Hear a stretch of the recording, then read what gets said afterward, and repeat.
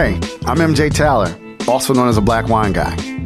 I went from being a totally obsessed wine newbie to becoming the world's first ever African-American fine and rare wine auctioneer in less than 3 years. In this show, I'll be talking to the mavericks, the philosophers, the players, and the deep thinkers who inhabit the world of wine. They'll share their experiences on how they made it, but more importantly, how they failed and got back up again. So grab a glass and let's get to it. This is the Black Wine Guy Experience. Hey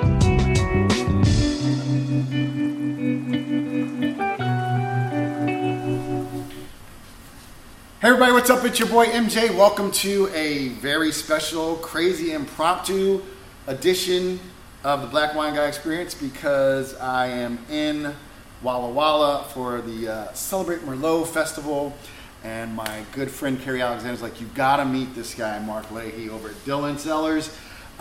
He makes incredible wine. He's so under the radar. He doesn't submit for scores. We'll get into that. We're gonna get into a story. So my guest today is Marc Leahy. Marc Leahy is a husband, he's a father, he's a business owner, and he is a winemaker. Marc got into wine in 1998 through his older brother. Then he got more seriously into it back in 2005 when he moved back to Seattle. And then in 2009, he says, I kind of fell in love with wine in Woodinville, which was and still kind of the capital of wine here in Washington State. And got the bug, and we're going to get into his story. So welcome, Marc. Thank you for having me. Tell everybody about the wines. I've never had your wines before. I'm super excited. What wines are you pouring for me today? This here is my second vintage of Weather Eye Viognier. Some of the people that you've interviewed work with Weather Eye.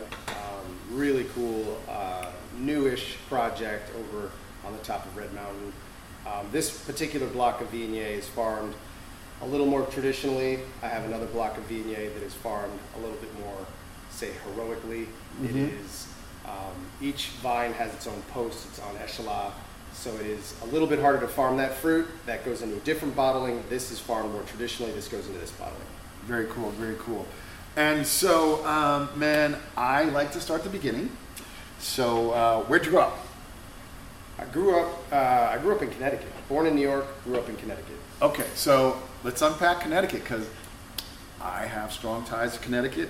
My wife, born, raised, lived in New Haven, Connecticut until 2016 when she moved to New Jersey. Okay. I met her because I went to Southern Connecticut State University. Okay. So where in Connecticut are you from? Oh boy, yeah. So my dad was working in the city back in the day, and so I grew up in coastal Connecticut, in a town called Greenwich. I said he's. Yeah. That's so cute. Beat around the bush. I know. Yeah. Dad made some money for a few years. No, there's nothing wrong with that, man. It's interesting. My wife, her best friend, and we're roommate in college, was from Greenwich. Oh wow! And interesting story was, my wife grew up in New Haven, in like the poor part of town, like Ferry Street, the rough part of town. And so she's going to Southern. Her roommate is from Greenwich, so she had all these conceptions about her. Her friend, her father was like a custodian with the city of Greenwich, so that's like kind of how totally. Greenwich is a really cool place. It is coastal. I love this because you're come on. I don't have a yacht. Right? I don't even have boat shoes. You don't have topsiders. No. Yes. You don't have a pair of blookers. I don't even know what they are. Oh my god.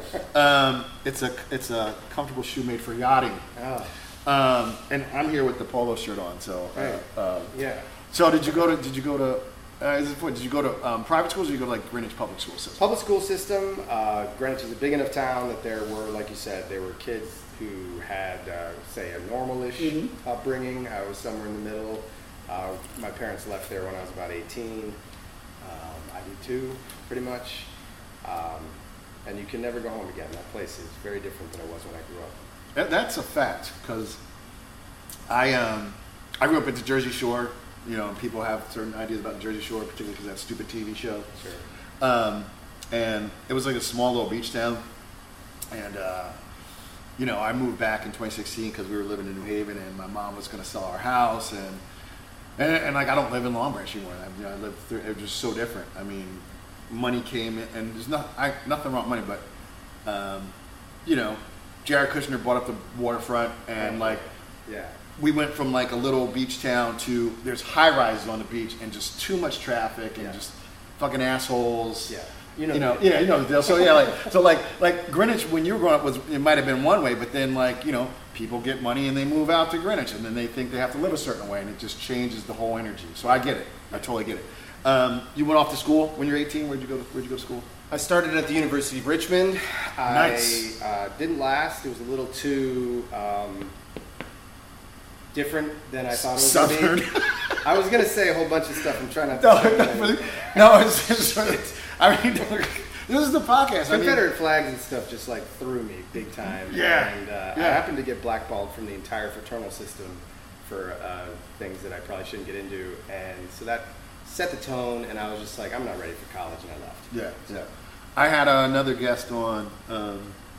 She's a chef, and she wasn't from down south, but she was Rochester. Their father worked for Kodak. Okay. Back in the day. Black woman, Chef Time, shout out. And she was saying she went to UVA. No, great school. Yeah, but same thing. Like when people were tripping, and when was a couple years ago when the protesters with their tiki torches and running people over. But Richmond's a great city, but it was the capital of the Confederacy.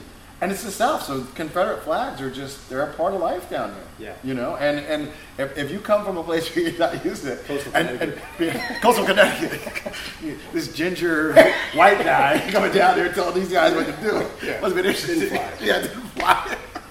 You guys need to be more progressive. But it's beautiful. It's a beautiful campus, beautiful school. Yeah, beautiful people. Yeah. I mean, it was interesting, and a different version of me, maybe it would have worked at the time. So you left after that one semester or 1 year? I stuck it out for a whole year. Okay. Yeah. There's a whole load of other stories that go there, but it just wasn't a good experience. And I needed to get out and figure out what the heck I wanted to do with my life. It was too soon for me to be picking a major and all that stuff. And so I left. I moved to Seattle for the first time right around then. That was like 1995 or so. And then eventually went back to school at UConn. And graduated from there. Stores. Yeah. Another different place. Like Stores is out in the country, people. Farm country. It's farm country. Yeah. Couple things. Wine's beautiful. It's very. I was reading. I was on your website. It really has like you're more the austere. You're more the harmony. A little bit, yeah. More about balance. Yeah. I like my wines to have power, not be dominated by power. It's that understated power, elegance. Focusing more on perfume than like tannic grip, that kind of thing. Yeah. So UConn. You go to UConn, and who was the big basketball star? The girls' team was great, right? I was girls and guys. Yeah. We won the national championship the year I graduated. Okay, I was really hoping you weren't going to ask me because I can't remember any of the players. If you name them, I'll remember the names. So what year was this? When did I graduate? 1999. Okay. I graduated. So possibly that could have been the Kevin Ollie era. Remember there was, it'll take me a minute to remember. Well, I haven't thought about this in a long time, 20 years probably. What year was that, 99? 99, yeah. We won the national championship. We played Duke. It was awesome. I mean, the kids ended up rampaging all over campus and causing a lot of damage. Yeah, it was. You totally had... Oh, yeah, that was a good one. 77 to 74, that was a close game. And... Oh, you had Khalid El-Ramin, the point guard, who was nasty, who was kind of like stocky and kind of Kevin Freeman. Yeah. Richard Hamilton. You had Rip. Yeah, you guys had Rip. Yeah. Wow. Okay, so see, because I went Jake to Vosko, what the heck was his name? Yeah, again? Jake Big tall white dude. Yeah, Jake Vosko. Yep. The only one who Rip Hamilton actually, I think he might even won with the Detroit Pistons. He was great. Was he the one that there was one of the guys that was like married and had a kid, and some of the opposing teams would like and that shit's chant fucked and up. mess with I them. know, man. Some of those guys are brutal. Yeah. Some of that shit is brutal. I forget who was. I was watching a sports documentary. Someone was telling a story. It was at Duke. I think it was Duke. Duke. Was Duke playing Georgetown or Michigan? Oh no, it's football. Miami University. They were playing Notre Dame, and they were calling them convicts. And I mean, like college sports in the '90s. That is Miami, though. Yeah, I mean, it was really volatile. Yeah, my brother went to Notre Dame, and so he has firm opinions on all these subjects. I'm sure. But I think the reason why I bring it up is I think it's cool because like you go to college, right? And like so I went to Southern. I started at a school called Monmouth near me, and had some issues. And ended up transferred, and I went to Southern. Southern had a really good soccer team, but you know, like Is Southern in Fairfield? it's in New Haven. Oh, it's in New Haven. Yeah, so Southern's New Haven, Western's Danbury, Eastern's Willimantic, and Central is New Britain. But Southern won the Division II soccer championship the 2 years I was there, and they were like the #1 team in college. Like I think they beat like UCLA, even though they beat Rutgers. Like they were really good, and a bunch of those guys ended up playing in the MLS. But anyway, but it was soccer, man. It was not basketball. Yeah. It's not a marquee sport. Did you go to games? Did you go to? I slept out. I got tickets. We went to some games. I sold some of my tickets, buy beer or whatever. He was a very enterprising young man back in the day. And and then also not to leave it out, the girls team was on their streak of winning like every championship every year. Oh my God! Yeah, the girls team is I mean, so dominant, which just makes for a fun college experience. I think when you have like you know. And I've been a part of UConn. Yeah. So good times. And so, what you majored in? You said I was pre-med. I was going to become a naturopathic physician. So I went through the entire pre-med, organic chemistry, inorganic chemistry, microbiology, all that stuff. And close to the end of my college career, I realized that I don't think I want to be a naturopath. Actually, after talking to a few different naturopaths and how much of a struggle it was for them, I was like, good Lord, I still got to go to med school. And so I took some time off to figure out what I wanted to do with myself yet again. Yeah. You know, it's kind of a theme in my youth. I did a lot of that. Good for you. Your mother was kind of in that field, is that correct? She's an herbalist. Okay. Yeah, she was an herbalist. She's not practicing anymore. So I'm sure that played a big role there. I just like the idea of helping people, but not maybe through like traditional Western medicine means. Mm-hmm. And it's still something that appeals to me. I do have visions of eventually doing some kind of like kinato kind of based herbal wine that might kind of riff on my previous experiences. It hasn't happened yet. Yeah, that's cool though. And you're figuring yourself out, and you mentioned that was the first time you moved to Seattle. Why? Yeah, my sister lived in Seattle. She left Boston College in like, God knows, 88 or something like that. She moved out there, so she had like an established sort of safe place for me. Yeah. Because I was in Connecticut, moving all the way to Seattle was kind of a big deal. That but is a huge deal, I went there. Seattle was a super different town back then, and it was more of a town than a like bustling metropolitan city that it is now. Yeah. And just kind of got whatever job I could to kind of figure it out as I was going, and then eventually my parents kind of gave me an ultimatum like, if you want us to help you pay for college, you got to go back. Yeah. And so I went back to UConn at that point. So I love this. I love what you said about, we're talking about how you can't go home, how things change. Like when I talk to people who lived in Seattle in the 90s, or Portland, you know what I mean? Or I don't know, I went to law school, so I went to Rutgers Law School and knew I didn't want to be a lawyer, but I decided to finish anyway. And I remember there was this guy, Garth, who was from Texas. He was from, I went to UT, and he was like, I know you're a New York guy, but you got to go to Austin. You'll love it. Yeah. And I went to Austin for the first time. And so this was like, I graduated in 96. This was probably like 94, 95. He said, go to Austin. I went in 2015, so was it 20 years later? I loved it, but here's the thing. This was even pre like Tim Ferriss and like, it was still quasi affordable in 2015. By 20, that's when that was when that ended. Yes, yeah.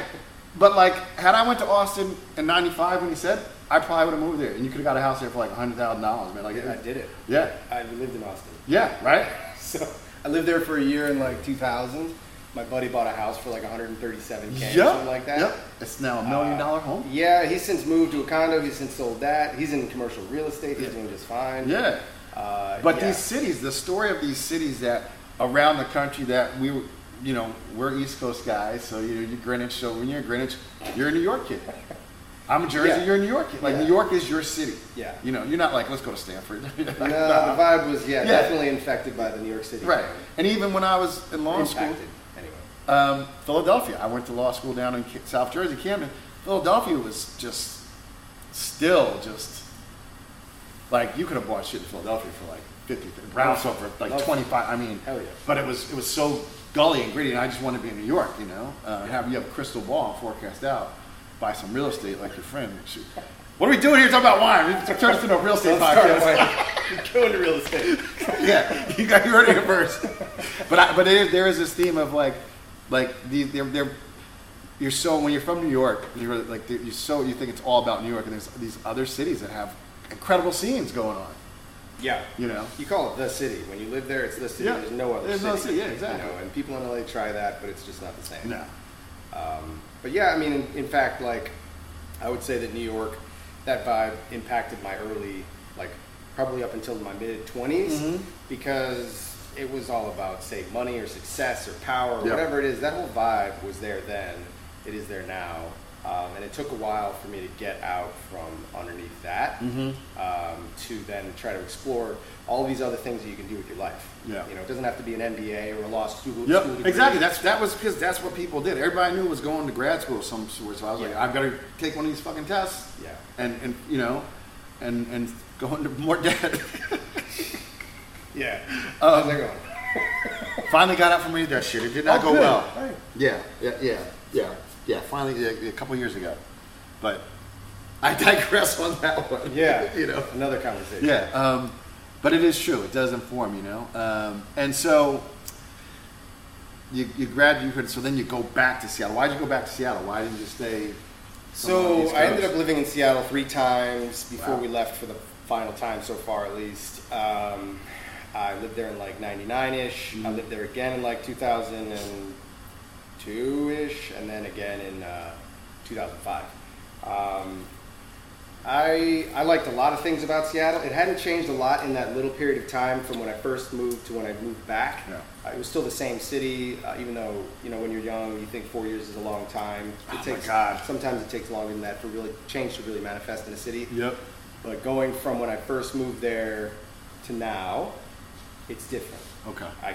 I mean, I love so many things about that city, and you can still find pockets that are like super amazing. Alki Beach and that whole like all the waterfront access and everything that you get on the south end of Seattle. But at the same time, it's not a place that I could see myself living in at the moment. Right. So. Gotcha. Holy shit. Okay, I was just making sure we are recording. It sounds like this is gold. We're good. The red light is on. All right, to be fair, this, like I said, I'm excited. Marc's a totally cool guy, but it was last minute. This came together like literally in the past 48 hours, and you know I was up at 3:42 East time to get to the airport. Yeah. So I just want to make sure it was on, and you guys can laugh about it because that's what we do on the Black Wine Guy Experience. So you're figuring stuff out. You're moving around. How does it come about that how'd you end up in, tell us about falling in love with wine. You said something about your brother. You've kind of got into wine because your brother. He took over working at a company. He was in like he was CFO or something like that. And his boss was big into wine, but like the Camus, Phelps Insignia, all that stuff, like the sort of iconic wines of back then, at least. And that was probably my introduction to the fact that wine could be $200, $300, $400, $500 a bottle. Yeah. And I was drinking wine, but and wine was in my youth. Like my dad always, my dad only drinks Chardonnay. And That's it's awesome. really odd. Like I try and get him to try Viogniers and Semillons and Chenin Blancs, and he's just like, it's good. It's just not Chardonnay. So Because discerning palate. I mean, was he drinking? There's some white Burgundy at least. I poured him some, but now he's in more like econo mode, and he's like, it's too expensive for me. I just like what I like, and so I mean, he's 85. Oh, God bless him. Good for you, Dad. So, but he's been drinking Chardonnay for 60 something. There might be an elixir. That might be a record. Yeah, there might be something. There might be something said about the $12 to $15 range of Chardonnay. We need to have a study commission. Yeah. Nice. So there was wine in the house, but then, yeah, I mean, that's one of the things a lot of people I've met, I don't know if a lot, but 5, who were in finance. A lot of stuff they got into wine because they had an expense cap. They had to take people out to dinner, so they started to learn about wine. So yeah. and they all do start like with Camus. Because it's the most expensive thing. You go to a restaurant, it's the most expensive thing at a steakhouse. Yeah. Steakhouse wine. Yes. And to be fair, people shouldn't wine. You know what? The wine, I don't know what they put in it, but this shit always tastes good. So it's flavorful. You can't sell a lot of it. And they're fucking, for all you struggling winemakers like mine. Now we say you're struggling. The Wagners know how to fucking sell shit. Exactly. For like. They could put over $100 million a pop. I think they sold Naomi for like 400. Yeah, that was like 400 shit. Yeah, that's crazy money. It's stupid money. Yeah, I'm not in that realm. Not yet. So, so that's kind of was your start. So your brother was through his boss, kind of. Yeah, and it didn't really go much further than just me sort of drinking cheap wine on weekends or whatever, and trying to elevate my game. Mm-hmm. Eventually, it got to a point where. I had experimented with brewing and stuff in like high school, but I came back to that in like the early 2000s, maybe late 90s. I'd have to pin that down, but sometime around 2003, probably. Okay. Started kind of just playing with fermentation. So it was kombucha, kefir, mead, honey wine, beer, of course, and. So it was just that sort of exploration that led me down this path. Kombucha in '99, man, you're way ahead of the curve with kombucha. Yeah, I guess. I mean, is that probably something more like 2003, but yeah. But even I mean, I remember kombucha because I was on Calvin, really hitting around 08 with GTs. We really started hitting. Maybe I wasn't making. I mean, I no, was you were making. before. No, I'm sure because I was saying that probably has to do with your mom being an herbalist and could be. And understanding There's how all that wacky stuff digestion. Yeah, digest. Because it's good for the digestive system. But I forgot who else I had on. But they fermentation. We're interested in fermentation. Yeah, like even like bread, like just understanding how yeast interacts with. I'm into that now. I wasn't into that then, but yeah, right. Same thing. Sourdough starters. Yeah. So that's cool. So you're, and yeah, when you took kefir, kombucha, that's some serious like crunchy granola health food shit. I was fermenting kimchi. Wow. I didn't even like it. Really. It was more just like, how can I do this and why is it happening? Right. And trying to understand, using some of the scientific background from college, just trying to understand the science of it. And then I would say that was pretty key between my brother and then the fermentation, experimentation, definitely are key points to where I am now. And so, like, kind of what were you doing? I mean, you're a young man. You did get your degree, and you're moving around. What were some of the jobs you had while you're figuring shit out and you're just tinkering? Oh my God! Fermenting and brewing shit. Everything. I worked at Subway. You worked at Subway? I worked at Starbucks. Back in the day. I mean, that was like 1999. I was working at Starbucks. I worked. Random jobs all over, but what's that? That's pre before. That's right around he started wanting to put one in every corner. I mean, you're still. It was just on the cusp. Yeah, on the cusp. Exactly. What he was cooking. Yeah, for sure. That must be interesting. It was definitely I was like a grunt. I was working in the warehouse. And so that wasn't necessarily a career-oriented path. It was just I needed money so I could live in Seattle. Then I started working in construction. I was, I built log homes in Colorado. Dude, you built log homes in Colorado. So would you go out there like, is it like being on a fishing boat in Alaska, you go out for a few months and build a house, or did you actually live in Colorado for a second? I did. I lived in Colorado. I did, where the hell did I live? Silverthorne, Colorado, near Breckenridge, etc. Built log homes for about a year, and then that's when I moved to Seattle for the second time. Okay. And then so I stayed in construction, did construction in Seattle, and then my brother, who was working this gig I was talking about, he was still doing that, and he was like, I need to save you from this path you're on. Come work for me. Yeah, I was gonna say, how did you like? So my family. My grandfather was a mason and a contractor. My family does a lot of that stuff. Okay. I did not want to do that shit. How did you growing up in grid? I know. My dad was he had soft hands, yeah. no skills. Yeah. You know, he could balance a balance sheet or something like that. He was a CEO. But he couldn't level a countertop. Right? Yeah, he couldn't. He just still can't. I mean, he always marvels if I can like change a light bulb. I mean, it's pretty. That's interesting that you got into like working with your hands so much. It's always been about working with my hands. Once I figured that out, I haven't really deviated from that. My brother tried to save me. Yeah. He got me into like marketing and sales, and there were redeeming aspects, but mostly it was about money. Yeah. It was good pay, and then once I realized again that I was like killing myself slowly, I got out, and I haven't really been back since. Okay. And so, second time in Seattle, boom, boom, mess around with fermentation. What was like the light bulb moment where you kind of said, maybe I can do something with this? So it was more like I went on a, we're in 09, 08, 09. Yeah, 08, 09. The economy takes a big dump. Oh, yeah. Another opportunity for me to reevaluate my life. I had tried to start a company that we don't need to get into. But it was not related to like just making money. It was about anyway. So no, come on. Here we go. Let's do it. Yeah, come on, man. Like this is like this is why we're here. Like, it's a little bit of an aside, but like so, my brother-in-law, my wife's brother, he's a beekeeper, and I fell in love with his honeys and beeswax, etc. So like beeswax candles, honey, and like high-end tea. That was kind of the vibe. And I just basically gotten to the point where like I was selling stuff and making a little bit of money, and the economy tanked.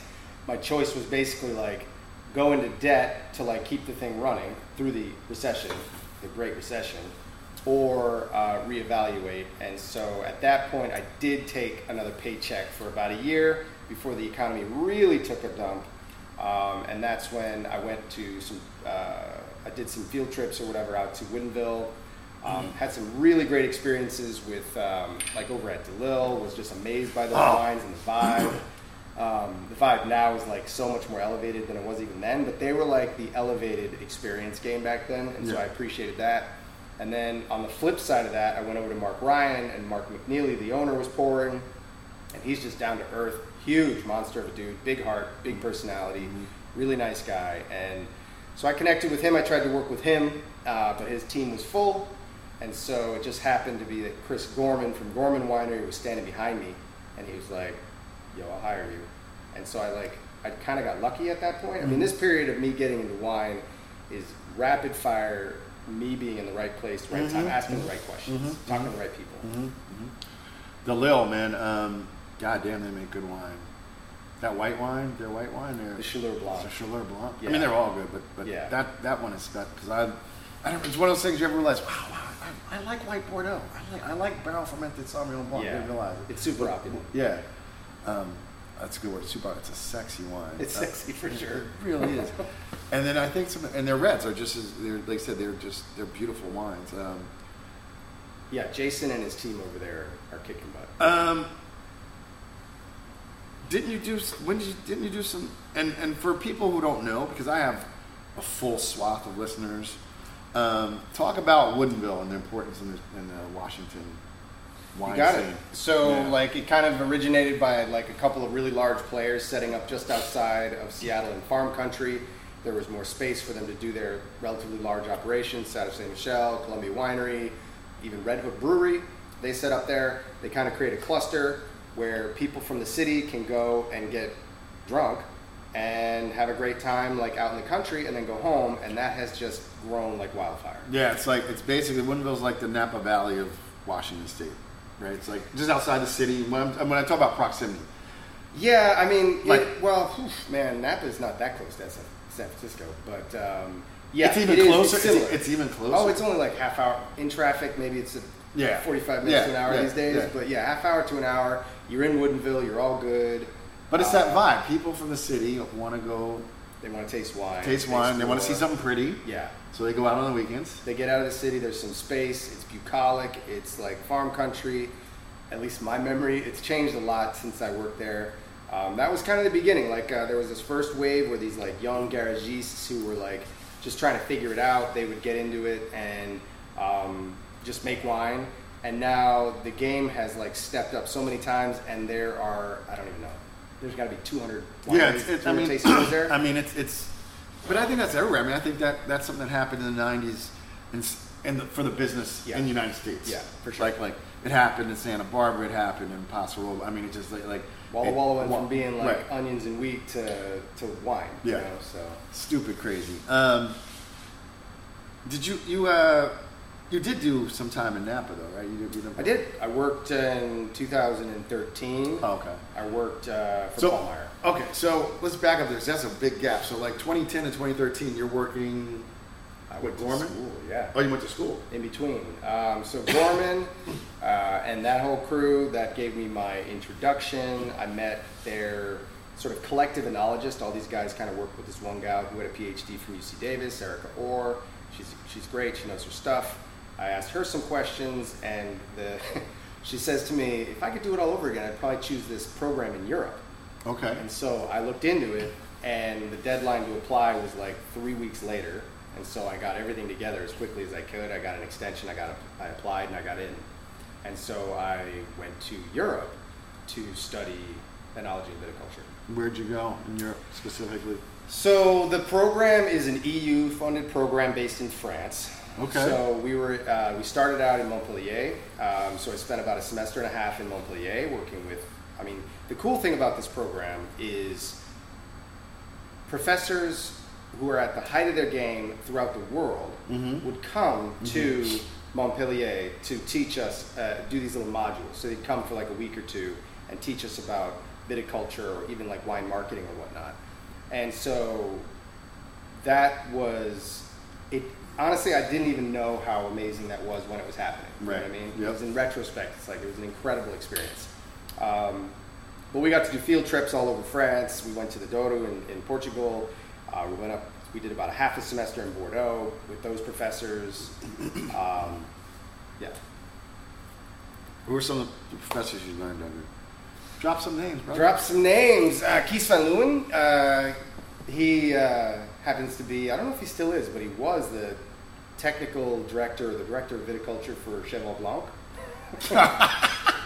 Not bad. Not bad. I heard of it. Professor Boussicot, he was a professor who you probably heard about it when, like, I don't even remember when this was, but like late 90s, early 2000s, Chile thought they were growing Merlot and they were selling Carmenere. Merlot, and it turns out it was Carmenere. He was that guy He was the professor who kind of nailed it down and proved the point. Wow. Alain Carbonneau, he's probably less well known, not like flashy wise, but in terms of just volumes of really high quality research, he's like the man. He's since retired.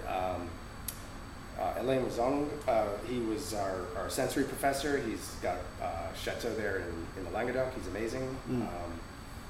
Yeah, it kind of goes on and on. There were a lot of really, really amazing professors. I think, or even for me, who's been around this for a while, like we know Davis, we know Cal Poly, great schools, amazing professors. But I think there's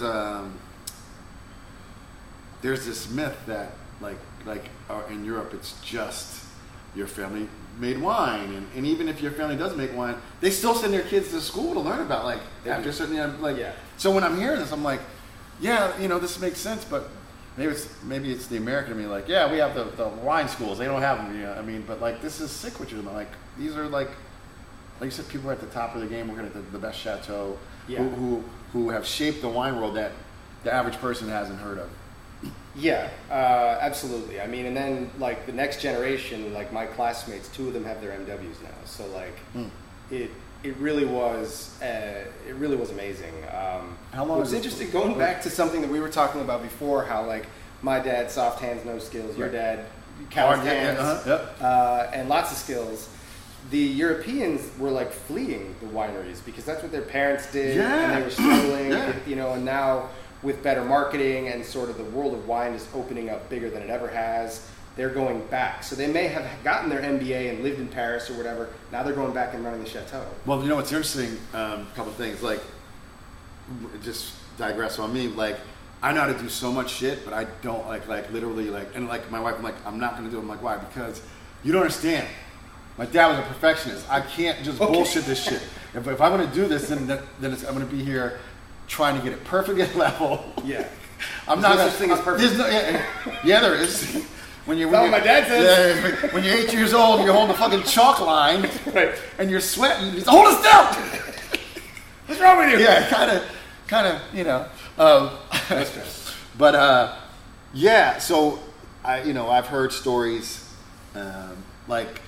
So like in the new Burgundy, right? Like so like now their kids have the MBAs and like their parents were like true vignerons, but like now these guys are like in fucking rare Rolexes and Porsches because the MBA, and then prices have gone up like oh, we don't want to sell wine because you can get so much for Burgundy now. They're like rock star business people. Absolutely. Yeah. Which is just interesting. It's come full circle. Yeah. I mean, one of the places that I worked at, I don't want to jump ahead. No, was Pre-Rot. Yeah. And the interesting timeline, relatively short timeline, recent timeline of Pre-Rot. Obviously, it has a very long timeline in terms of historical, but like they were running into issues selling their wines because nobody knew Pre-Rot. Everyone was focused on Bordeaux, Napa. Their Pre-Rot wines are 16, 50% high in alcohol. People didn't understand them. Yeah, and I mean, maybe without like, I would say quality-wise, they've also improved greatly over the last like 20, 30 years. Well, doesn't every region, I would hope? Yeah, absolutely. Well, yes, absolutely. Yeah. Something maybe we can get into later. Yeah, we'll get into that. With Pre-Rot, though, they were struggling, and that's why you have things like Cabernet Sauvignon planted in Spain, where there's no reason for Cab to grow, except they wanted a bankable international variety. Well, I mean, see, now you've opened the Pandora's box. Oh, okay, no. Because should Cabernet actually be planted in Napa? Should it be Sangiovese? Should it be more Zinfandel? Every time I fucking go and have... Touriga in Bordeaux. Yeah, I mean, well, that's climate change. Yes, okay, so you're not talking climate change. No, I'm not talking climate change. I'm talking Judgment of Paris, California Cabernet. Rip up all the Petit Syrah. Rip up all the Phil blends. Yeah. Rip up all the Sangio. I know that the people brought over. Yeah. And plant Cabernet. Every time I've been on this Napa Valley Zinfandel kick the past month. Nice. I drink a lot of Zin in the summer because it's good for barbecue. Tegan, salmon. Yeah. I'm like, fuck. How good is? And no shit on Dragon, but I'm like, how fucking good? Like, because there's so little left in Napa. Like, when you get some Napa Zin, you're like, I'm glad people have the balls not to really. So do you know? Because actually, you bring it up. Now I'm curious. I would drive by Zinfandel planting when I worked down there, and I was wondering the other day if any of that stuff is still left. I know that. What's the guy's name? Whose dad used to run Ravenswood? Morgan Twain Peterson. Yeah. He's got him and like Tegan Passalacqua and like a few other guys are trying to save these old vines. Yeah.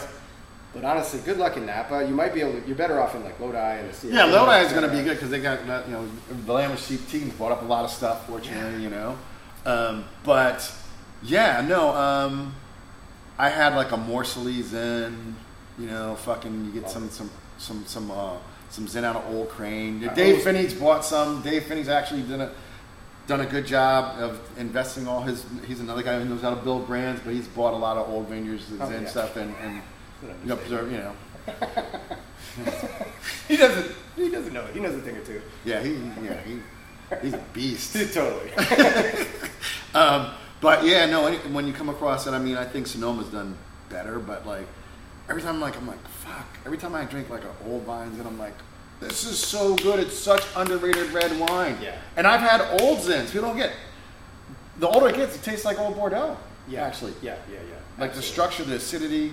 Anyway, so Zinfandel's fascinating. I almost worked with Tegan at Turley. That was probably 2012. That'd been fun. Spent a day with him running through the Sierra foothills. That was a crash course in old vines. I mean, he's a smart dude. That dude is. I did an IG live with him. I want to get him up, but like he is an encyclopedia. Like, I know you don't do a lot of social media, but he has one of the best Instagrams for just like knowledge. Like he gets these books like from the 1800s of California viticulture. Oh, wow. It's insane. Okay. Yeah, like I should follow him. Yeah, you should. Why you should grow this? Yeah. So then people did like start planting Cabernet Sauvignon because it's the most bankable red wine in the world. Everybody knows Cabernet Sauvignon, so Yeah.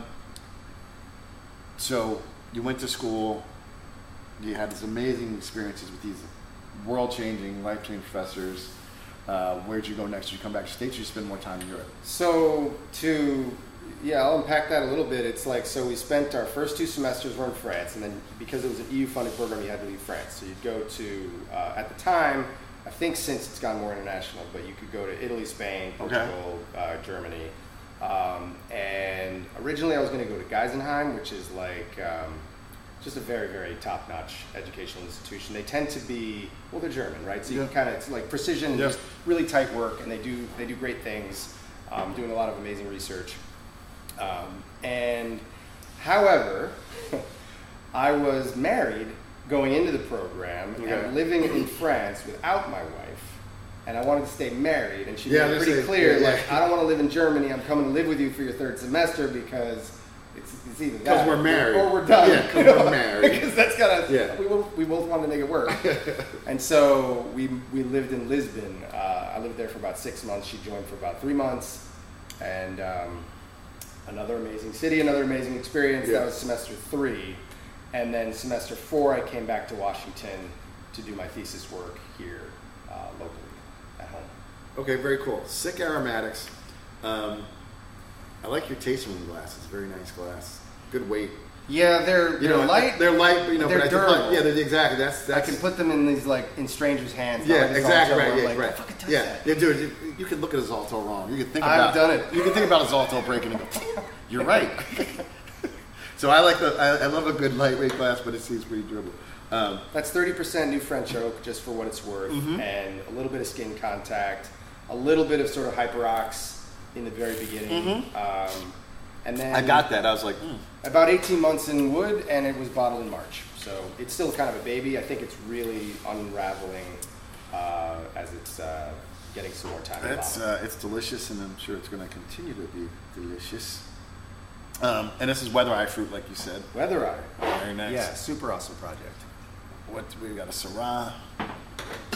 I busted out the closest thing I've got to a Grenache right now, since I know you're a fan. This is my pre-run blend. Oh, okay. All right. We could go here to here. Or yeah, here I think we probably. I don't know how your Syrah. I don't know how you. It's not going to matter. 6.5. So yeah. You want to go Grenache? Let's do it. Let's go. Cab, Syrah. Sorry, in descending order. It's Grenache, Cabernet, Syrah. Okay, and this is also. It's not Weather Eye. Not Weather Eye. Okay. This is a rare departure from my sort of single vineyard approach, and this is 3 different vineyards, but more importantly, the Syrah portion comes from the rocks. Okay. And I think there is this nice earthy base note. Even though the rocks portion is only 16%, it really shines through. No, the rocks is very distinctive. Super distinctive. Yeah, I mean, it's a single. I have to be careful. You have to be careful blending it because it can take over a blend really quickly. Totally. And I love that this is your ode to Pirax Garnacha. Yeah, I put it in the Spanish spelling because sort of a shout out to when I was in Priorat. And yeah, that is a super interesting place. If anybody's ever spent any time in Spain, everyone knows Spanish, but then you've got Catalan. They don't really like speaking Spanish in Catalonia. Yeah. They're kind of hostile towards Madrid, you know what I mean? Yeah. So figuring out all these local, super regional, go up to Basque Country, I mean, they're fierce. They're kind of remind me of Irish, because I'm my DNA is Irish. Mm-hmm. They're just really fiercely independent, and they might blow shit up every now and then. Yeah, no, people, we forget. I mean, like these countries in Europe were all city-states or provinces. Exactly. That were pushed together by international, Just the reorganizations after like the World War. It's like, let's just smush Italy Right. together into like one country. Right, after Mussolini. and they don't fuck around like that to this day still, man. No, you try and tell a Sicilian what to do, or a Sardinian. I mean, it was lost on me as an American going to Europe. But one of the things that I realized there, a lot of people give a shit for never going anywhere, never traveling. Right. But when you can get from Paris to Stockholm to Lisbon on a train or on a cheap ass flight, that's what's so. It's sort of unfair. You can get to all these cultures, whereas if you go from Miami to Seattle, it's like going from Paris to Moscow. Yeah. Yeah. No, dude, it is so. Europe is so dope like that because, like you said, like most shit is a train ride away, and shit is cheap. Ryanair, you can fly all over fucking Europe for like $99 round trip. Pack your bag. Yeah. That's how they get you. Yeah. Yeah. Well, have you flown recently, man? No. Fucking. It's been like 4 or 5 years. Yeah, since I mean, like shit, like these bargain like Spirit, like they dude. You can't even have a carry. You got to pay for a carry-on bag. Yeah. Bro. It's all kind of gone that way. Yeah. And then like okay, anyway. Anything. You're wearing a hat, that's $5. Yeah, exactly. Like on Spirit, it really is. Spirit Frontier, it's like sponsored by Spirit Airlines. Exactly, I know. Fuck you, Spirit Airlines. But I've never been. One time I had to go down to Florida, and I was like, I'm just going to chill. I was like, I'm going for like basically like 36 hours. I can go with a backpack, right? And I didn't. Not that I want to wear, but like water was like $5 on the plate. Like they charge for. There's no complimentary cup of water. It's like we sell a bottle of water. It's $5 a bottle. It's Can like, I get something? Yeah, I was like, that'd be $5, bro. CPR is $70. Yeah. Heimlich. Yeah. But no, Europe is, like you said, and it's completely different cultures, right? Radically different. Next door to each other. Right. So, Priorat. Are we at Priorat or where are we at? Where are we at in your Lisbon? So we went Montpellier, Bordeaux, Priorat, Lisbon, back home. Okay. And then to Napa after that. All right. How'd you end up at Paulmeyer? Because I've had Cleo Paulmeyer on the podcast. She was just kind of taking over. I think so. Jason Paulmeyer is, all the stories are true. He's a total character. And Cleo was like just had a baby, so this is again like a while ago for everything. They hadn't been purchased by Gallo. Yep. I was really excited to see that they kept the Wayfarer project. Yeah, that's her baby. Yep, totally. Yep. So good for them. And so I don't know. I'd have to think. Like I think I was gonna take a job at Marc-San. They wanted me to work night shift. Of course they did. So I said no. You see, I had a friend who worked for a iconic producer on the Central Coast, and that was his gig. It was a night shift. Night shift, man. I don't know. Yeah, he was like 11 to 6, like watching their shit. Yeah. It's not my thing. Yeah. I didn't. I guess I don't know if it was pride, but simultaneously... You're also married, dude. You can't be like... Well, I had a lot of... We didn't have kids back then. Okay. So my wife was kind of like, you got to go and do this. Then go. She's been super supportive. Still is super supportive. She's always maybe egging me on as opposed to like... And I'm like, wait. We got to rethink this. But the cellar master or whoever she was like, I don't even know what my title is here. But like, I got to tell you, if you come here, you know what you're getting into. And so that was sort of my introduction to the Turley universe, the Helen Turley universe. And so I took this other gig working for Paulmeyer. I worked under Cale Anderson, super awesome winemaker, great guy. Yeah, Cale, I owe Cale a podcast. Hell yeah, he's super smart. Yeah, no, I met him super at hospice. Super level-headed, unbelievable. So I didn't, so that's good. So Cale. See, it's a small world. It's a small wine world. This is pretty delicious. Thank you. Yeah. Getting that red fruit, but then you're getting that earthiness, you're getting that, and you're getting that iodine-y kind of blood thing of it. Yeah, out of the rocks. Totally. Yeah. Yeah, this is a young wine for me to release. Dillon is undergoing some good problems, like supply chain stuff, trying to like catch up from not making enough wine, not anticipating various sales trends. We're kind of known for Chardonnay, so we're sold out of Chardonnay right now. Otherwise, I'd be pouring you one. So this one, I had to. Chardonnay. You like Chardonnay? Not as much as your Some dad. people hate Chardonnay. Not as much as your dad, No doubt. I do enjoy Nobody. it. I do enjoy a good Chardonnay. Yeah, it's funny. Everybody has an opinion about Chardonnay. Something like Grenache, you're going to run into that like, I don't know a lot about Grenache or something like that. Everybody has a very firm opinion about Chardonnay. And so we have to kind of break down those walls and re-educate people. You know what shitty, cheap Chardonnay tastes Absolutely. like. So don't hold that against our Chardonnay, give it a shot. Yeah. And it seems to work.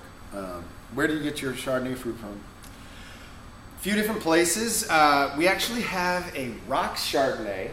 Shut the fuck up. Which I could probably dig one out of the back. We're sold out, but I've got a weird one with a crooked label on it. Really, not weird. My wines are weird, people. It is a very unusual spin on Chardonnay. It's got a lot of the markers of Chardonnay, but then it's got a lot of the markers of the rocks. Mm-hmm. So it has like this sort of lush, full body. It's got that earthiness. It's got a bit of that sort of charcuterie savoriness.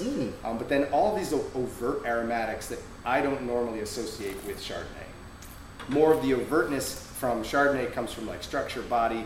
If you're going to play up butter, if that's your style, or if you're going to play up oak, those are like, that's the normal universe. This is a totally different ball game. Yeah, since you can't sell, I'll take it off your hands. I'm fascinated by that, man. Because You're bringing it to dinner. I never heard about this rock Chardonnay. There's only an acre planted. Not that the Rocks is a big growing region. But yeah, but like going back to what we said, like, is it like that's an acre that could be Syrah, Grenache, Mourvèdre, or something? Cabernet Sauvignon. Cabernet Sauvignon. Something way more bankable, exactly. Yeah, than a Chard. I mean, that's fascinating. Yeah, so for that, let's talk about, because you did work at Paul Meyer. Now, Paul Meyer, I'm in town for Celebrate Merlot. Paul Meyer Merlot was always one of my favorite. Paul Meyer Chardonnay, but yeah, Paul Meyer the Chardonnay too. Yeah, all the Paul. I mean, so here's a guy who did so much studying in Europe, and then you're like, and you did various regions, but you said Bordeaux, you said Priorat, yeah, you were in Portugal, Douro, and so was the intention, so Marcus said it's just Pinot Noir and Chardonnay, was the intention to learn about Burgundian varietals? That was not part of it, although my Chardonnay journey, really my white wine journey began with a Kongsgaard Chardonnay that I was tasting in the program in Europe. So we had this tasting group, we would buy wines from all over and just break them down as best we could as students, and we got really, really good at tasting together. Kongsgaard Chardonnay was the first white wine that I had. At the time, I suffered from a bias that a lot of people suffer from, is that white wines can't be as good as red wines. Oh, well, that's still, yeah. And it's unbelievably untrue. I sometimes say when I'm banged up drinking during reviews, no, I'm just joking, we talked about it in the car. But people don't understand, and I've seen this with a lot of people I know who've been in the business for years, end up drinking more white wine, yeah, absolutely. GG, Rieslings, and because white wines are actually more complex than red, because there's the nuance it takes to break it down, and then once you start dissecting, you're like, holy shit, right? Whereas red wine, complex, but there's so much more. It's easier to identify what's going on, I think, in a lot of red wines, particularly those that are commercially viable, like Cabernet Sauvignon. It's like I don't know, maybe a good example of what you're saying is like, it's like a red wine is like a symphony, and a white wine's more like a quartet. Like, it's just a different vibe altogether. I love that. So if you want to pick out all the various little pieces of a white wine, they're more visible. Maybe, I don't know. Yeah. Maybe that's a crappy. No, I think it's reversed. I think what you said. If I'm hearing what you said correctly, that a white wine, as I said, it's more complex. A quartet. Red wine, like, okay, we have our earthiness, we have our. Maybe you're right. Tannin. Yeah, because it's like tannins, like big boom. Yeah. So all right. Whereas like because I love music, you're like, wait, is that an oboe? Like, I mean, like it's like. But you can hear it. You can hear it. Like, you're like, whereas red wine's like needs more cowbell. Like oak is a cowbell, right? Needs more cowbell, right? We'll get some feedback on that, I'm sure. Well, yeah, we need some cowbell. Yeah. So, like you're saying, so your white wine journey, like a lot of people. Kongsgaard, I mean, it's a pretty big Chardonnay, the Judge. It is monumental, it's delicious. It just blew my mind, literally. It wasn't until a few years later, I mean, at the time I was like, I'm a student, right? So I'm like, I'm going to make that, or I'm going to try to figure out what the hell they did, and I'm going to learn, and I'm going to figure it out. And so a couple years later, at that point, that was like 2010 or 11, by 2014, I was putting that plan into action with fruit that I had bought for Dillon. And so, yeah, the white wine journey began there. But it wasn't necessarily going to be exclusively Chardonnay or, say, Pinot Noir. Okay. Because I was based in Washington State. Yep. It has Pinot in Washington is complicated. Some of them aren't very, say, typical, varietally typical. But I think there's something to be said for Washington State Chardonnay, for sure, obviously. No, I mean, I've had some from, that Todd's made, and they're pretty French Creek. Yeah. And then I had that weird one. He did the Black Label one, which I'll talk about different, but that one was like kind of like backwards on purpose. I think actually that the style of that. So I'm going to say again, I started doing this at 14, so which is a little earlier, but the style, I think, if I understand what he did with that wine, it's very similar to what I do, which is also similar to what John Kongsgaard does, which is very similar to what they used to do, the old school. Exactly, right, exactly. So, yeah, it's like black Chardonnay. Yes. That's one of the ways people refer to it. I don't normally refer to it that way, but I think it's been popularized by calling it black Chardonnay. It's okay. Black wine guy, black Chardonnay. It can be black Chardonnay. No. Although it don't actually turn black. I got a like lawsuit here. I got to Chardonnay. cash in on this black Chardonnay shit. License it. Yeah. The Kongsgaard, you said it's interesting, like, that he created John Kongsgaard, he was Newton Unfiltered, like that was like a breakthrough. Big time. That was breakthrough yes, Chardonnay. Absolutely. Yeah. And then, Leahy Dalton does a great interview with John about his whole entire life on that other podcast. Yeah.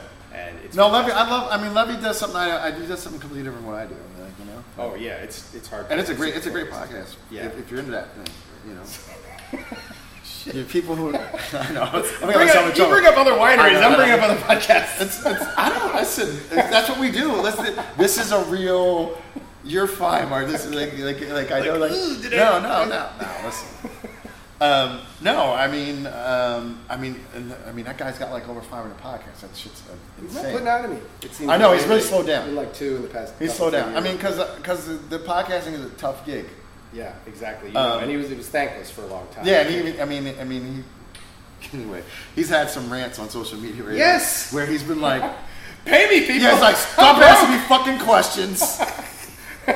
I'm living on the same fucking couch. That was a great rant. He's like, people are like, "Why do you live in this tiny ass apartment?" Because I'm doing this, and I put like hundreds of thousands of hours of content on it. And it's true. No, people slip into my DMs. I'm like, bro, fuck, like, I have this number you could call where I charge $10 a minute. Don't fucking just slide into my shit. Yeah, like, you slide into Jeb's. Jeb ain't responding to your DMs. No way. You probably can't even DM Jeb, right? No. So don't be like, oh, dude, what do you think of this fucking wine? I'm like, I was really cool for a while, but sometimes you're like, then no. Yeah, exactly. I'm like, here's my great question. And that's why if the sound's a little off, because I'm doing this shit because I love this shit and I love meeting great people like Marc, and that's just kind of the deal, and illuminating the light on people who are in this business. So that's really interesting. I had no idea, and that's what I love. I didn't know that like you're known for your Chardonnay in this area. That's pretty cool. Yeah, I mean, so to be real, like Dillon is very unknown in a lot of ways, yeah. And we're just starting out, and I'm under the radar, and I don't seek publicity, etc. This is great, but as far as Dillon goes, people love the Chardonnay. Mm-hmm. And you asked where I get the fruit. Typically, it's more from like higher elevation for Washington State. I tend to go for sites where the vines are going to struggle a little bit more, where they're going to get some exposure, might build up a little bit of a thicker skin because that plays to the style. But then sort of flipping that script is the rocks, which is low, and just a totally different animal. This is great. Good spice. It's a very again, I think your wines are very, they're beautiful, ethereal, they're elegant, but they still, they say like, still got a little. That's, I appreciate that. Still got a little. That's kind of what I'm going for, is to have the. Yeah. It was Greg Brewer. I had Greg Brewer on. he had this. Oh yeah. Yeah. Diatom. Yeah. And I literally said on one. I said, this is one of those wines like you're like with that girl, right? And you're like kind of check out, and then you get a nigga like, damn, I even had all that. Takes out the glasses. Yeah, you're like lets down her hair. Holy. Yeah, it's like love wines like that. You're like, this is good. Oh, I didn't know you were working with that. Why are you with me? Yeah, exactly. These wines kind of have a little bit of that. That's sauce. This is like with my wife. Yeah, why are you with me? Isn't every man with who like? You hope, right? I mean, every working man is with that way. Yeah, working above my pay grade. Yeah, exactly. So, speaking of you mentioned earlier about your wife, like she really kind of pushed you forward, and you have kids, and like, how has it been growing? Like you have a winery, man. We're in your facility, like you're in Washington State, and you got great neighbors, and you're getting great fruit, but like you got a family too. How's that work, bro? Yeah, so throw all that and a pandemic in the mix, and it's been an interesting interesting minute, let's just say. It's shucking and jiving.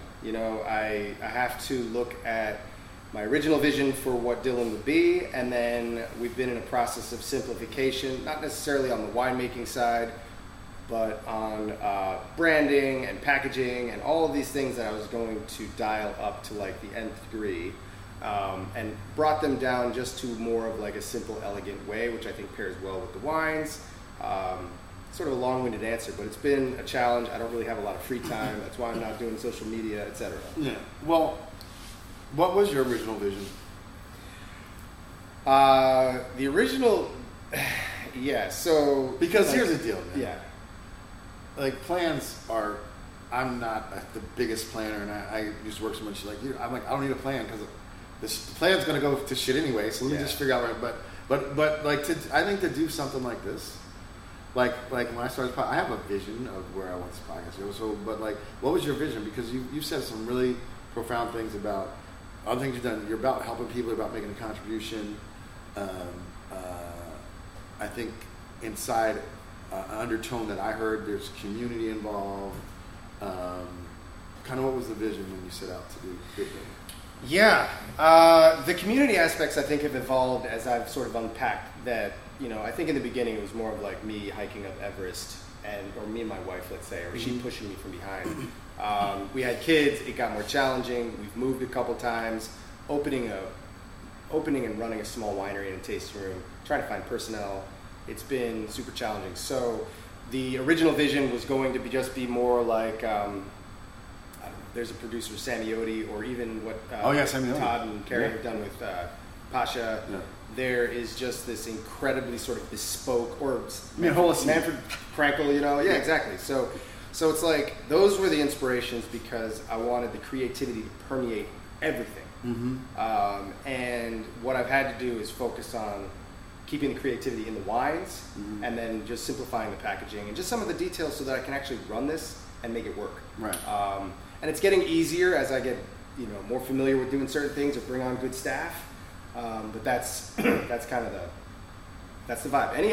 Any entrepreneur out there knows that it can be a total pain in the butt sometimes, and you can also be your own worst boss. You know what I mean? So just trying to, like, the past couple of years after the pandemic, or as the pandemic has subsided, it's been about breathing life and fun back into it rather than just kind of like struggling to stay through it. So struggling.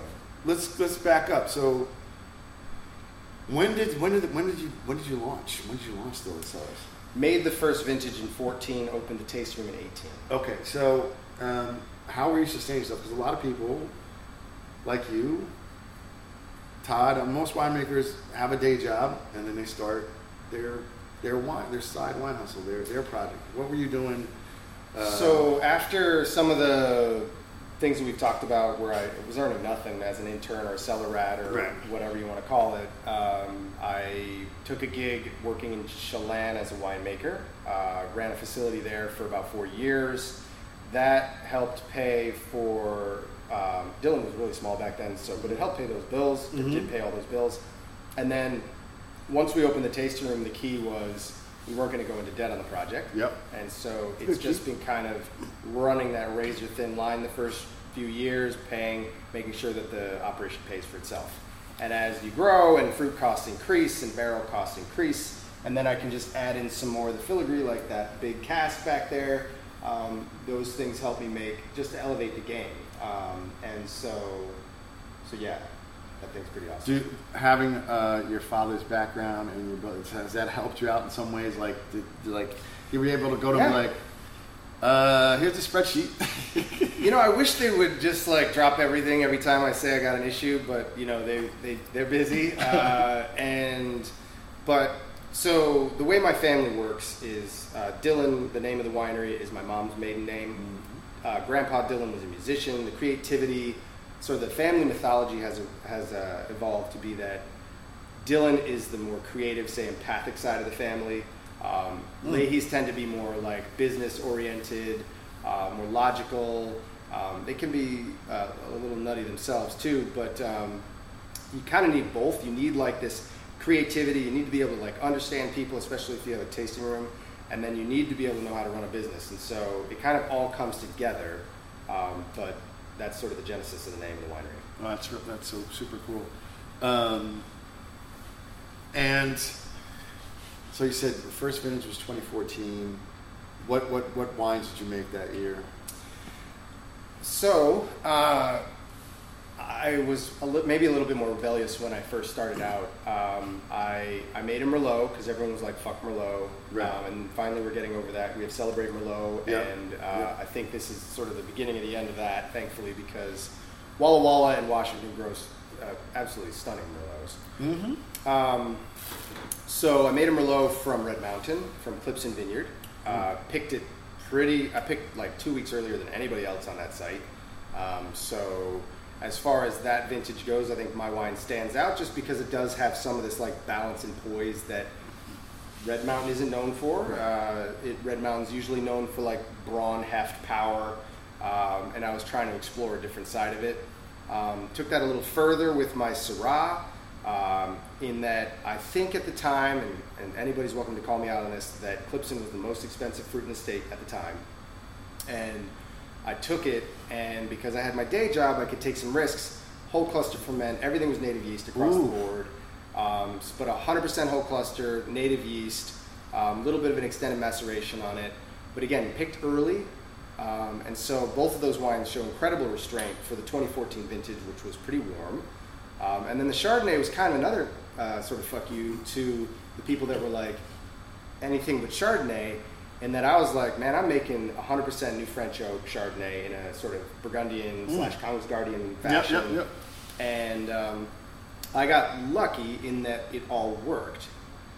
So I took these risks, they worked, and then I've used that to it was all also about expanding my winemaking knowledge.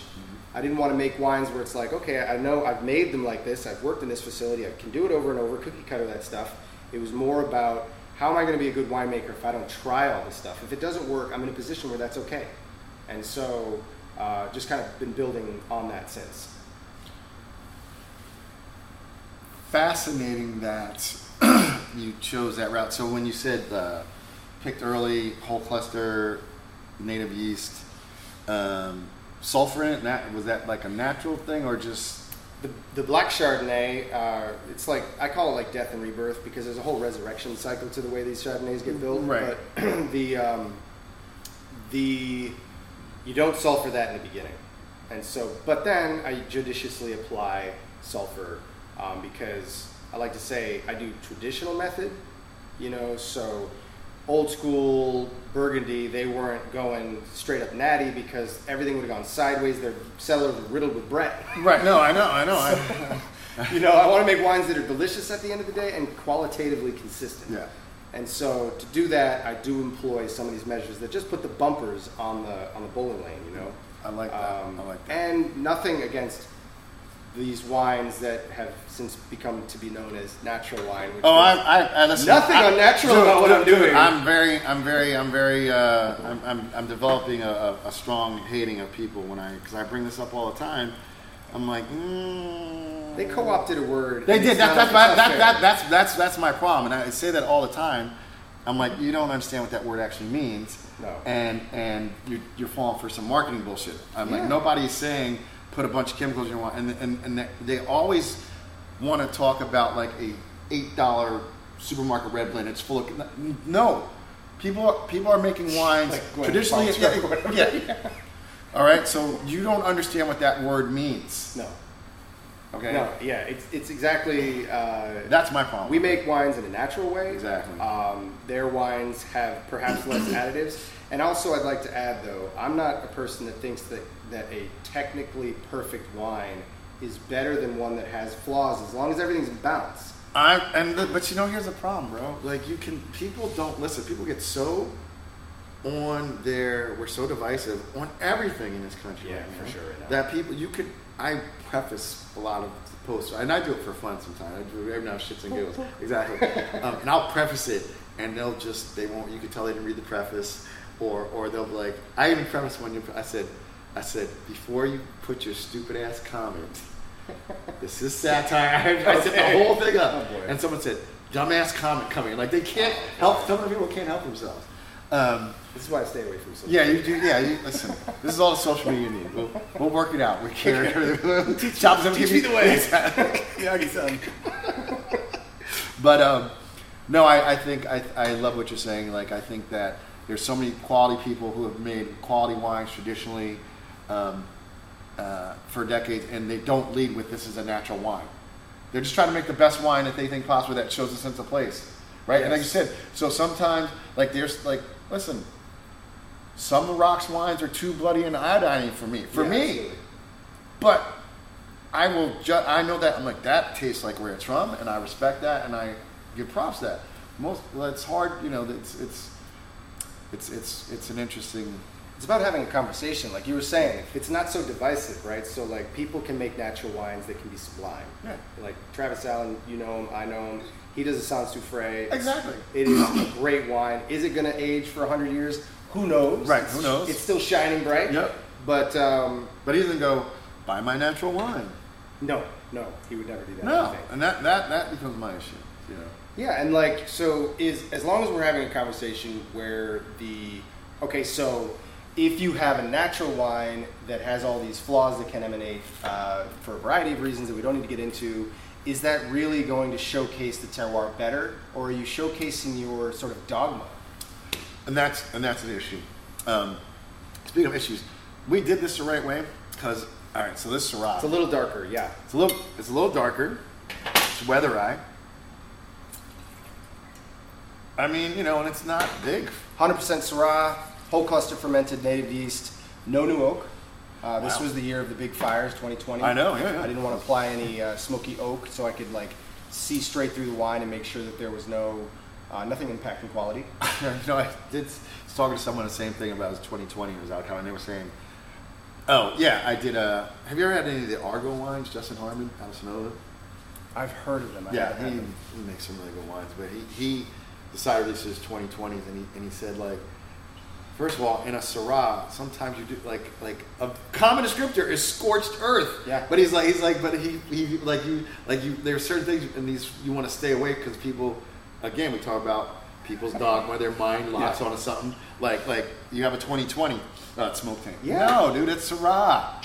Or barrels. I mean, they burn the barrels. Exactly. That's what it's called. What is it called? Char. Sure. Yeah. I mean, toast. So toast. But yeah, it is. There's exact same chemical compounds that can represent in a smoke tainted wine, like Guayacol, that is natively present in Syrah. It comes from smoked barrels. And so my goal here originally, first vintage working with Weather Eye Syrah, strip it all down, really get to understand the site. I did 2 picks, an early pick and a late pick. Mm-hmm. First pick was 10% Viognier, This was 100% Syrah. Okay. So just trying to explore sort of the masculine and feminine sides of the site, and then I'm happy with both of them. No, this it's there's a color I like in wines, and that's why there's a chemical called mega purple, because there's a color that is very pleasing to the I had eye. tons of that. Yeah, Sarcasm. I know. He's being funny. Yeah, we're joking. There's nothing. We're just talking about a Sansu for a Syrah guy. Oh, Jesus. You can't hang out. You can't hang out with who he hangs out with if you're dumping chemicals. But beautiful, blue and black fruit. It's a baby. Yeah. 2.5 years in the cellar. It was bottled in March. I don't plan on releasing this for another 2.5 years in the cellar, and yeah. Wow. So what was that? Is that extended élevage? What? I do a lot of extended élevage. I've done 4.5 years in Punchin. Wow. I've done 2.5 years on a Chardonnay. I'm exploring. I think for the Chardonnays, I've dialed that back. It doesn't necessarily yield. It yields a different result, but I don't necessarily think it's better. But for the reds, I love being able to. So Washington State reds can be very fruit dominant, yeah. And a lot of what I do is trying to frame that fruit. And one of the ways that you can help frame fruit is adding a little bit more of that cellar character that amplifies the earth, gives you that sort of dusty, hot brick kind of thing. And if I can capture non-fruit tertiary aromatics by aging it a little bit more, I'm going to take the time to get there. Dig that. I totally do that. So, kind of where are you at? Like you said, pandemic, you started, so 2014, you opened this place in 2018, I think? I did, yeah. Okay, right, and then like 23 months later, it's like, wah. Yeah, a whole bunch of things happened. I don't know about you, but right before the pandemic, my life was already beginning to kind of rattle off the rails. Oh, my life was so busy. Oh, man, well, I had 2019, my mom died of cancer. It's okay, thank you. And then my sister was one of the first died of COVID. My sister died on February 28th of 2020. Oh my God, man. So my shit was like, so I was like, we start a podcast. Wow. But I do think this, because, and I think you'll appreciate it, because like, you have some esotericism in you, you know what I mean? Like with your background. Yeah, weird. Yeah. You sound weird. But I think things just, there's cycles, and that was just a cycle in my life. Okay. And so, yeah, so you were saying things were, you're having some shifts in your life. I had taken on a consulting gig in 2019 that was going to kind of radically change a lot of things in my life. And a lot of those didn't pan out, even in the beginning, but what I began to realize is I'm being stretched too thin. I can't run Dillon, grow Dillon, be a good dad. True. Right. They wanted me to do road shows and be doing all this like outward facing stuff. And I was asking myself, well, like, why am I doing this? And then the pandemic hit, like 2 months later. And honestly, in the beginning, it was all right because I got to spend all this time with my kids. I kind of loved all the sort of reconnection. But it killed the consulting gig. So there goes, paycheck down the tubes. Right. So there was a lot of change. In the end, I didn't have any drastic consequences, like you were just saying. Nothing like that happened to me, so I was fortunate. And but it was just more of just like life, stop, okay, restart, okay, right. stop, right. okay, restart. Yeah. So yeah, it's been a wild ride, but enjoyable for the most part.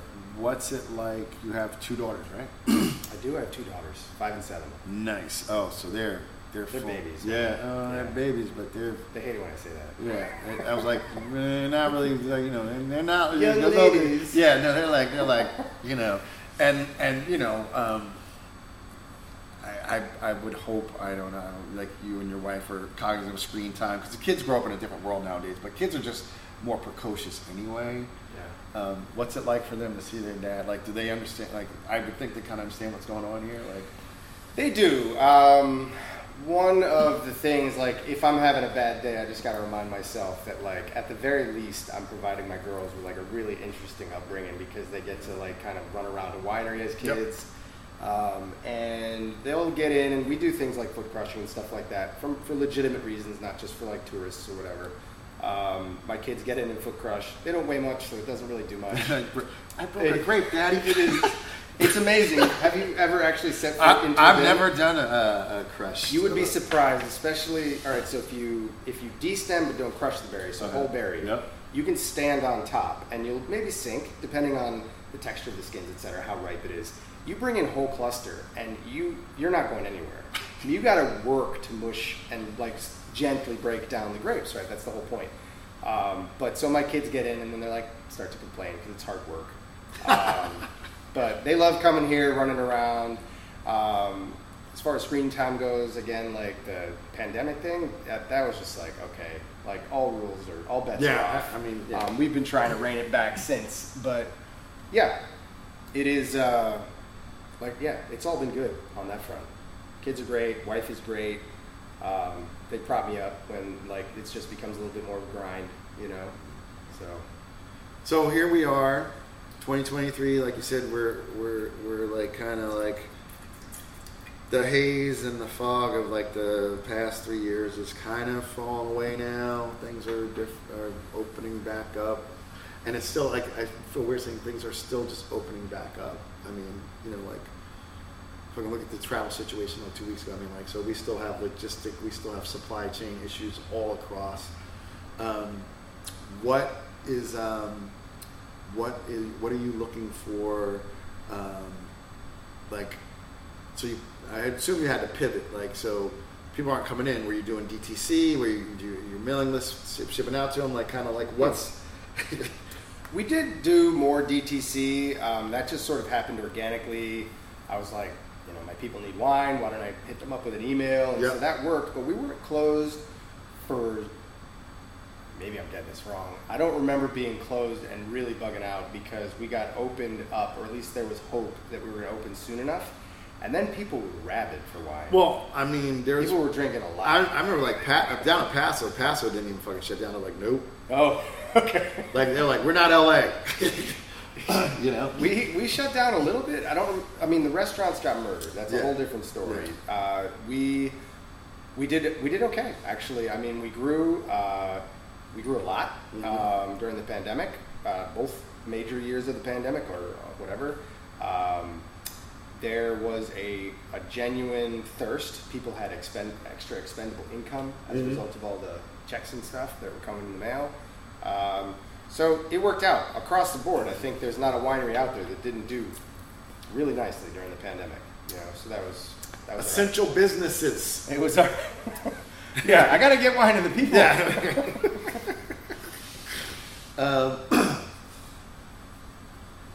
So, two things I like to do. I play a game. It's so funny. Like, I play a game. It's called FMK. Because you have young daughters, F rhymes with duck.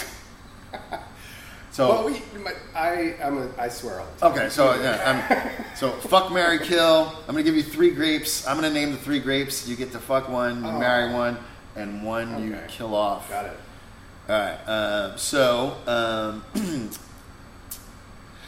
We're gonna do Chardonnay, Viognier, and Syrah.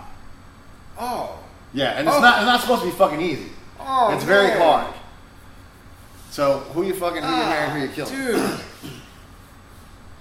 The first 2 were easy. I don't know which one to kill. Well, that's the one. that's the problem. I think simply because I've worked with, I've developed a name for Chardonnay and Dillon together. I gotta fuck Syrah, marry Chardonnay, and kill Viognier. I'm reluctantly killing Viognier. I know. Well, no, it's if I didn't have a Chardonnay program, I would flip that script. And that's and you know, I do that. There's so much Chardonnay out there, though. I know. Oh my God. Anyway. I know, right? But listen, that's good. Okay. And then Man, what are you most excited about for the future? What for Dillon, for you, for your family, your daughters, your wife? Fascinating question. Wow. First thing that came to my mind, and then you started talking about family, so now I feel obligated to talk about exciting things on that front. But if I keep it straight, Keep winery. Yeah, let's keep it wine. If I keep it straight wine related, I've been there as a country, but certainly as a state or as a growing region. There's just going to be increasing pressures on water, right? Yeah. And so, having trained in Europe, especially the French, they're very fond of saying that irrigation kills terroir. I know. Yeah. So, I mean, we can. That's a whole other podcast, but I believe there's some truth to that, or at least it's worth exploring. And here in Walla Walla, we back up against the second mountain range, where the way it works here in Washington State is there's all this moisture that pours in off the Pacific. It piles up against the big mountain range that's next to Seattle, squeezes out all that rain. Everybody knows that Seattle's super rainy. Then you cross over into the drier part of the state, eastern Washington, where Walla Walla is. It is really, really dry for a good stretch. Fucking high desert. But we're all the way on the far end and up against the second mountain range. These mountains get up to be a mile high, over a mile high. It's a legitimate range. And so we get this second rain effect where the clouds pile up and we get more rain. In the foothills here of the Blue Mountains, I think that we need to start exploring, at least we could use less water. Like in Napa, the flatland was kind of occupied first, then they got up into the hills. I could see over the next 20 years that happening here, and then some of the best fruit grown around here coming straight out of the Blue Mountains. With projects that I think you know about, with like Force Majeure up in the North Fork. Yep. There's an Echolands project there up off Mill Creek, another sort of river valley here in town. Yeah. And so there are really exciting projects being forged there, but that's probably the number one thing that's probably been on my mind lately. And then just overall, just the sort of elevation in quality and notoriety. I mean, we were talking about it in the car ride over here. Hospice du Rhone. Yeah, Hospice coming here in 2024. Yep. So that is going to be, that's monumental. And I think it helps to continue to put Walla Walla on the world stage. Yeah, awesome, man. Awesome. Marc, thank you, man, for pulling this shit together, man. This is dope, man. Appreciate it. Awesome. Tell people how they can find you, how to be a part of what you're doing here at Dillon Cellars. DillonCellars.com is the website. Dillon Cellars, I think, is my Instagram handle. I'll find the Instagram and put it in for you. I think. And then there's also a Facebook, and reach out to me at marc@DillonCellars.com. That's how we roll. Direct connection. Very cool. All right, everybody, for all my listeners, make sure you check the show notes for the show. That's where I'll put links to his website. I'll put his Instagram. I'll find his Facebook. But the main thing, like I said, he gave you his email address. Just email him. Get on the fucking mailing list. Yeah, because he does use email. I know how. He knows how to do that. Until the next time, here's to all my philosophers, my deep thinkers, and all the wine drinkers. It's your boy MJ. Peace. Thank you so much for listening. I hope you learned something. You had some fun while you were here. Please subscribe to the podcast and give us a 5-star review on whatever platform you're listening to. And if you want to be an insider and get special content, make sure you go over to blackwineguy.com and get on our email list.